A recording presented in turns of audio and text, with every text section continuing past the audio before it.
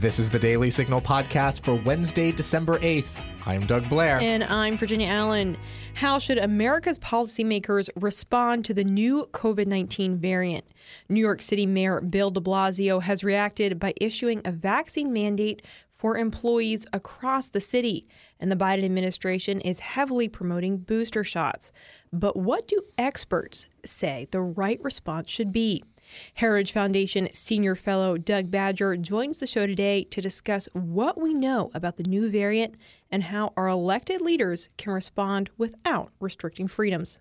But before we get to Virginia's conversation with Doug Badger, let's hit the top news stories of the day.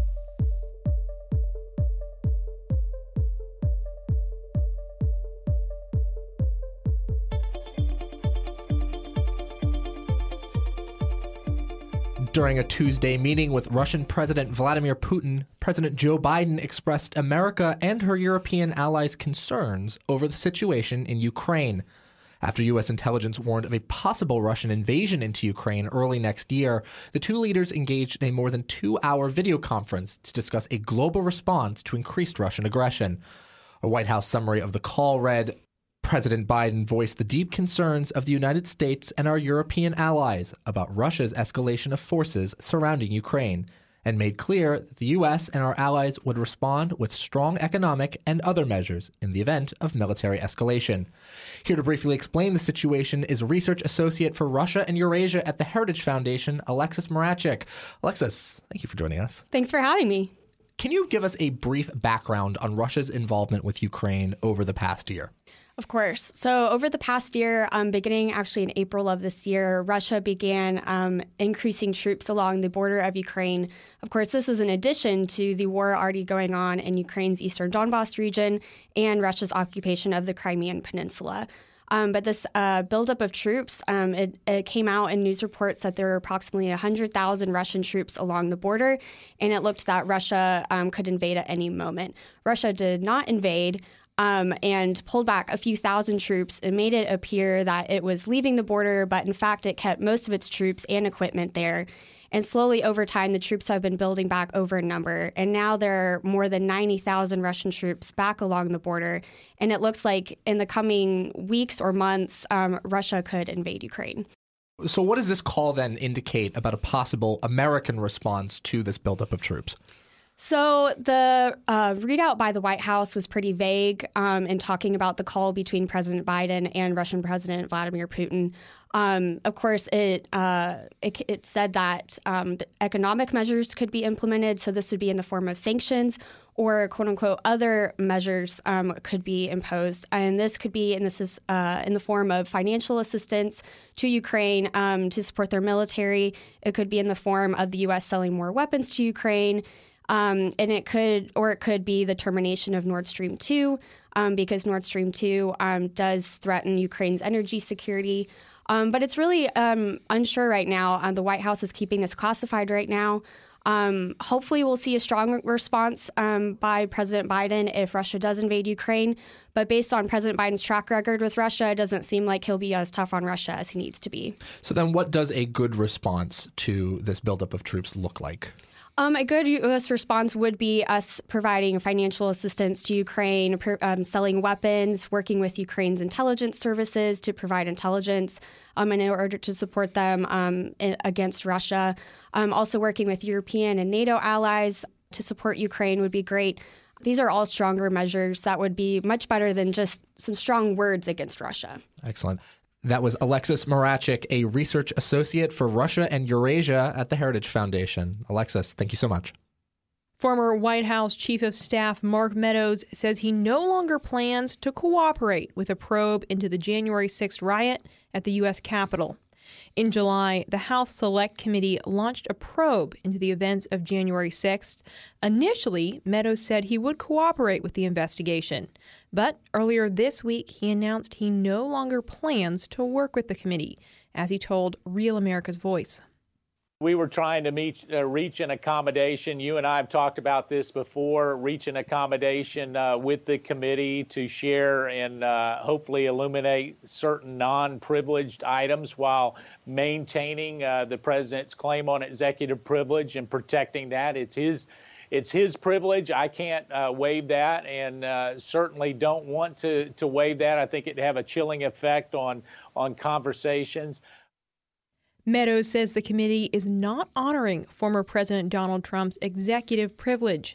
Meadows added that the committee also failed to alert him about a subpoena issued to a third-party carrier trying to get information. The former chief of staff said he thinks it is now up to the courts to weigh in as he continues to honor Trump's executive privilege. A controversial provision that would have required women to register for the military draft has been stripped from the final version of the National Defense Authorization Act, per the Washington Examiner. The move is striking because the provision received bipartisan support in the House and Senate, normally a sign that a provision will remain in a bill.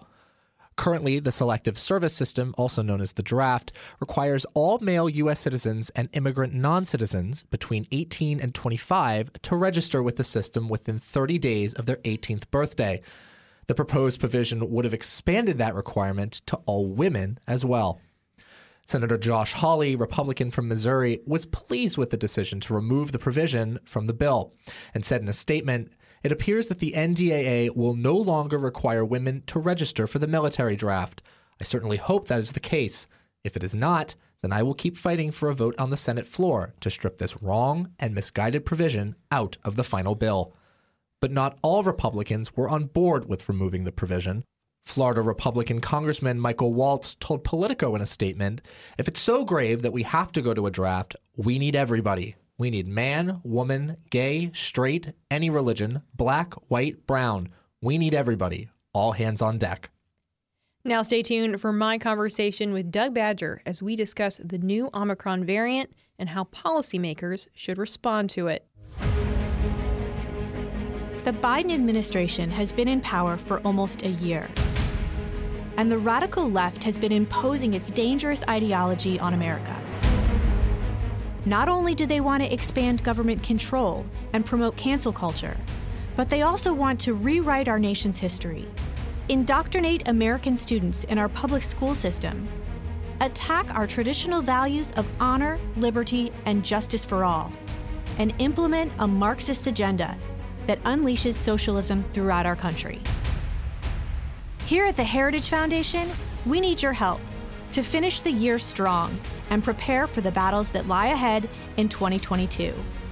By making a tax-deductible year-end gift right now, you'll help advance your principles: free enterprise, limited government, individual freedom, traditional American values, and a strong national defense at a time when our nation needs these principles most.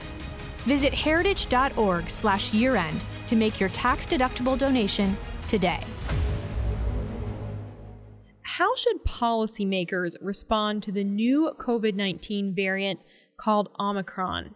Here with us to answer that question and break down what we know about the variant is Doug Badger, a senior fellow at the Heritage Foundation. Doug, thank you so much for being here. Thank you for inviting me. So to begin, let's just talk about what we do and what we actually don't know about Omicron, because we're hearing a lot. This is a brand new variant. What do we actually know and what's still unknown? Yeah, well, the variant was first reported by South African authorities on November 24th. So as of this recording, scientists have known about this for less than 2 weeks. So there's very little they know at this point and a whole lot they don't know. Science does not move at the speed of Twitter. But there are 3 big questions here that scientists are trying to answer. First, is it more contagious than previous variants? Second, is it more lethal than previous variants? And then finally, are existing immunities, whether naturally acquired or through vaccines, are those immunities effective against it? Okay. Now, it is pretty common for viruses to mutate, correct? This isn't a major shocker, right? It is not a major shocker, as I'm sure the listeners know. They've been naming these variants using letters of the Greek alphabet. Delta, the one that we've been familiar with over the last few months, is the 4th letter. Omicron is the 15th. So there have been an awful lot of variants in between. This one, though, has captured people's attention for several reasons. First, while we don't know how contagious it is, there have been a lot of indicators that it may be very contagious, perhaps more so than the Delta variant. If you look in South Africa, they went from 200 cases a day in mid-November to more than 10,000 a day on December 6th, and that's largely, apparently, the Omicron variant. There was a flight from South Africa to the Netherlands, 600 passengers, 61 tested positive for the Delta variant when they disembarked. So it could very well be more contagious. Some preliminary indications, though, that it might not cause serious illness. South African health officials say that in the hospitals where, in the province where they've had the biggest outbreak, most of the patients don't require oxygen. They're not oxygen dependent, which is very, very different, they say, from previous waves of infection that they've seen. That might be a good sign. Okay. And then finally, the issue of whether vaccines are effective against it, don't yet know, but there's some optimism that it may well be. Okay, so we're still waiting to learn on the vaccines. It seems like it's pretty aggressive variant from early data, but thankfully it seems like people are not getting too sick from it. So at least we have that good bit of news. But I think, Doug, the question that so many people are asking and considering is, we have been in the middle of this pandemic now for nearly 2 years. And what is the response that we should be getting from our leaders, from our political leaders, from our health officials? How should they be responding to this new variant, given the amount of information that we have about it, but beyond that, the amount of information we have about COVID, and as a society, have we learned enough of how to deal with the pandemic, with this virus, that life can continue, quote unquote, as normal? Or are there measures that political leaders should be taking? What do you think? Well, at this point, I think it's most appropriate for them to stop and wait and learn a little more about this, because at this point, as I mentioned, scientists don't really know yet what it is we're dealing with.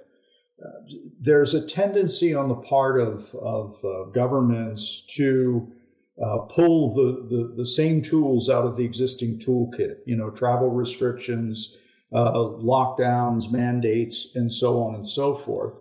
The New York governor proclaimed a state of emergency within hours of learning that there was a new variant. She's already talking about canceling non-emergency procedures at some state hospitals. The New York City mayor is wanting to impose vaccination mandates on private companies. All of this because of the Omicron strain, and we don't know yet whether the vaccines are effective against the Omicron strain. So they shouldn't respond reflexively with the same old tools that haven't worked all that well in the past. They should wait to get more information about this, and they should communicate clearly and dispassionately with people. They need to be honest where they don't know what's going on. They need to convey that there's some uncertainty about what they're learning, and they definitely need not to overreact to it. Well, you mentioned New York City, and as you say, New York City Mayor Bill de Blasio announced that all private businesses, private companies in the Big Apple must require their employees to get vaccinated. Doug, what are the implications of a mandate like this? Well, I'll skip for now the legal implications. Does the New York City mayor have that authority to put that mandate on private employers? So far, the courts have held that the federal government, federal executive branch agencies, do not have that authority, but that raises a little bit of a different question. One of the issues that arises, though, is that we're in a time where there is a labor shortage. People may be waiting longer to get the packages that they've ordered for Christmas because there are problems in the supply chain. We're seeing inflation. We're seeing various kinds of problems. And one of the dangers of vaccine mandates is that it will make those labor shortages a little worse. And the people who are most likely caught up in in these kinds of issues and these kinds of dilemmas are those who are vaccine resistant. They tend to be lower paid employees, lower wage employees who don't have the option to work remotely. And what we end up doing is losing healthcare workers, losing postal workers, losing other who are absolutely critical to the supply chain, and disproportionately affecting people with lower wages, and in some cases, members of minority groups, because minorities continue to have a lower vaccination rate than the overall population. And we're also seeing that New York City is requiring kids ages 5 to 11 to be vaccinated in order to enter restaurants, gyms, places of entertainment venues. Doug, what exactly is the purpose of mandating the vaccine for kids? Is there a good reason for that? It's very, very interesting. The FDA had its expert panel last month review whether, in fact, they ought to approve vaccines for kids age 5 through 11. And what they found was, as we know, the risk of COVID for healthy kids in that age group is very, very low. And it's some of the advisors during their debate said, look, we know what's going to happen.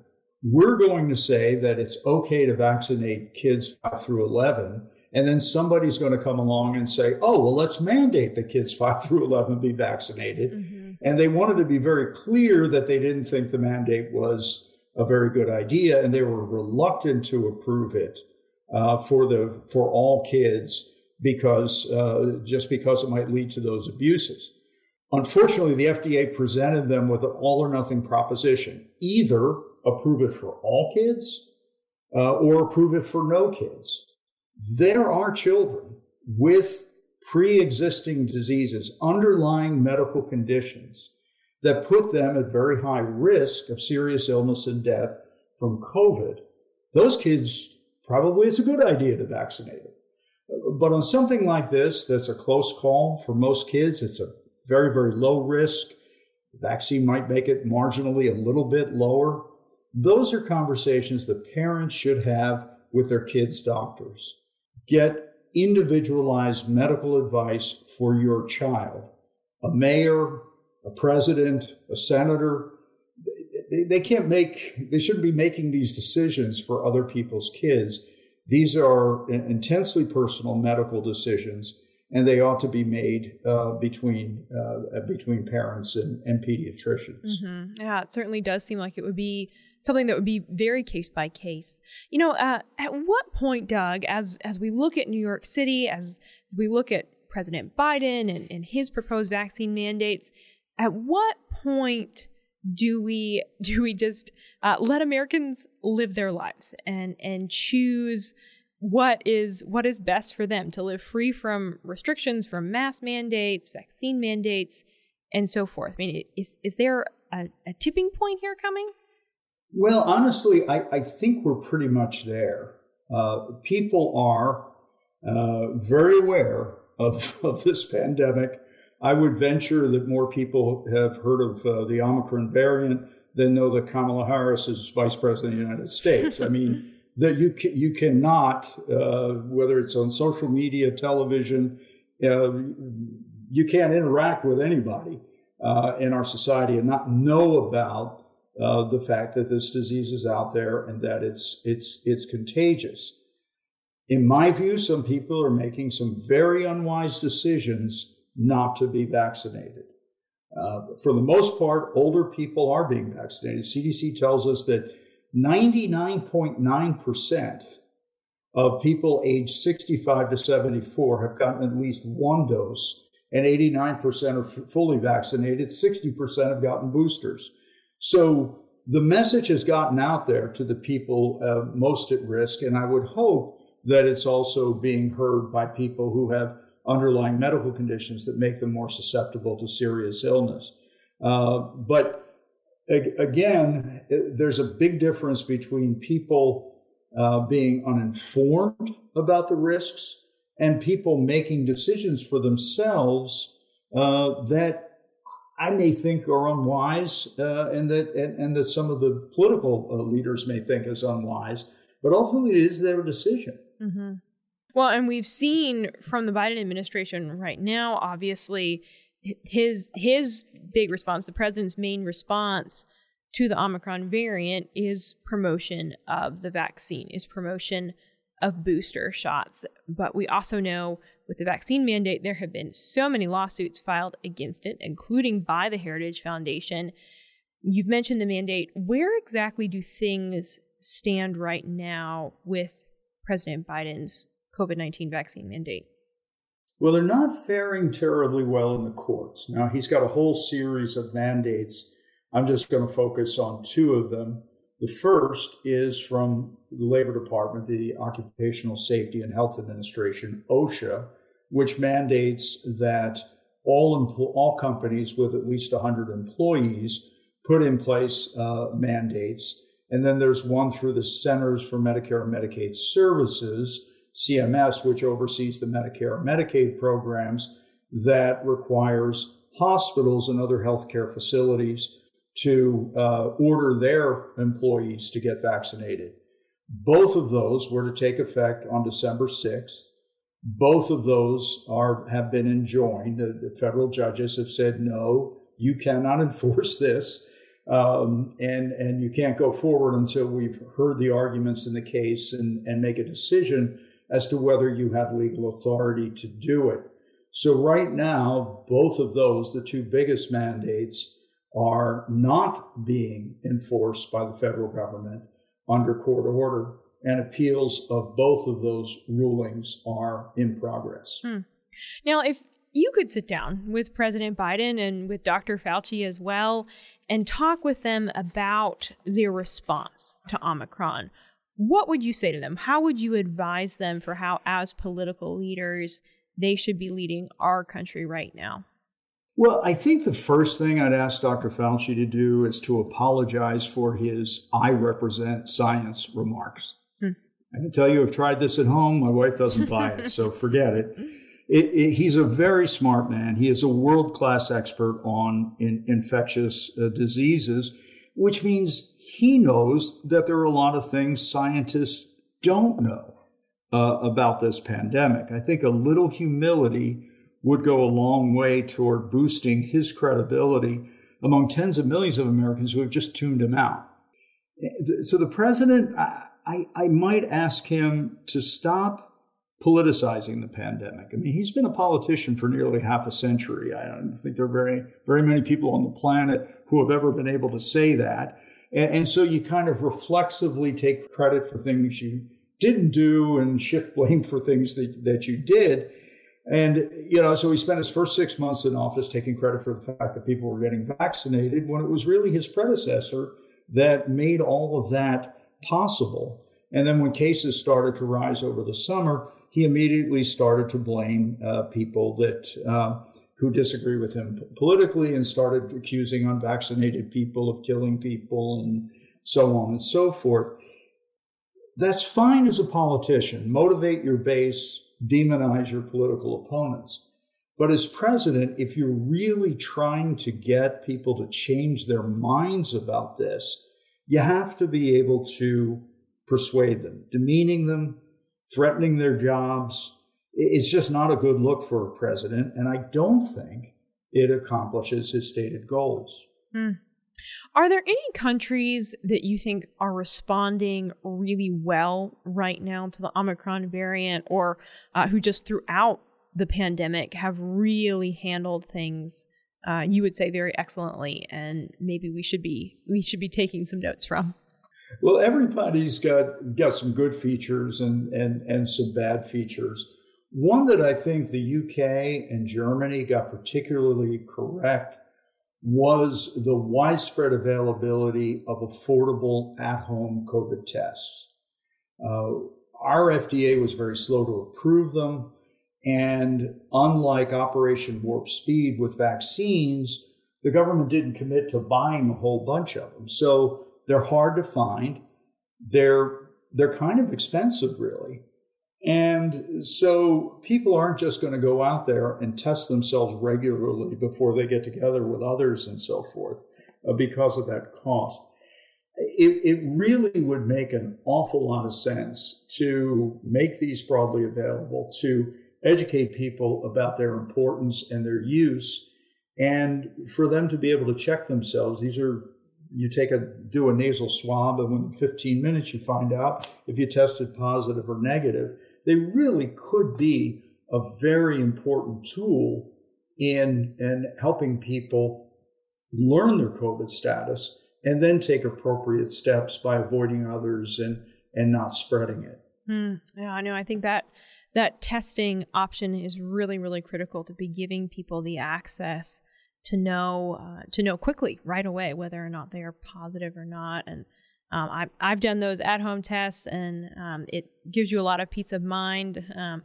During when seasons start changing, and you think, wait, is this just allergies or do I have COVID? It's great to have that test right away to be able to take, and certainly we need more on the market, especially as we head into the holiday season.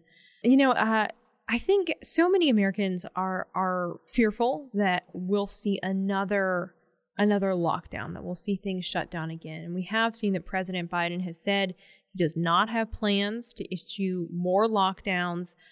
Are you confident, Doug, that the president is going to remain true to his word and that we won't see lockdown measures put in place again? Well, I'm not as confident as I'd like to be. And I say that for two reasons. First, he's reversed himself before. Most significantly, he maintained throughout the summer that there would be no vaccine mandate. And all of a sudden, on September 9th, he reversed himself and started issuing all of these mandates that people either get vaccinated or lose their jobs, and those orders, I believe, are unlawful. And so far, the courts have agreed. Secondly, he really hasn't shown sufficient regard for the legal limits on his power.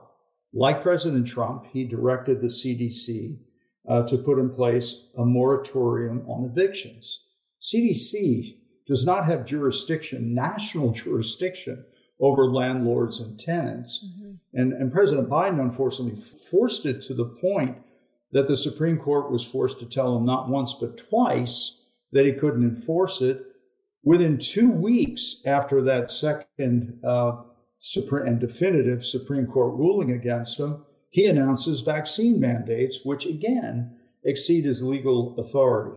Now, again, I'm not saying that President Biden is going to try to put a lockdown in place. I hope he doesn't. But unfortunately, the track record that he's compiled over the course of really less than a year means that we can't say definitively that he won't do it. Yeah.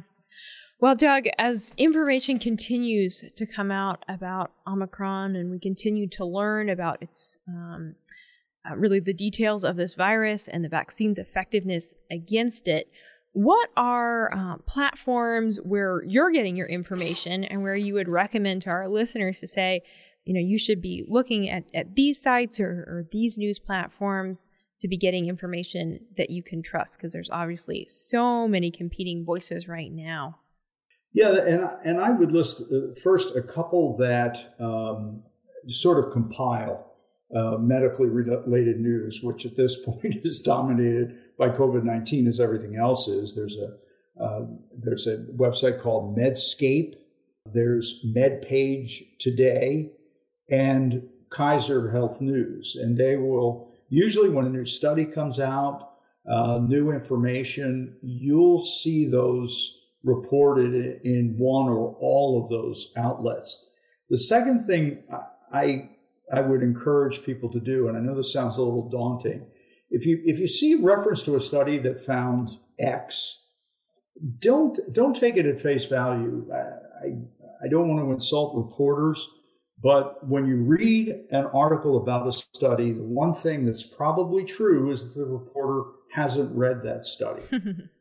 Find the hyperlink, read it.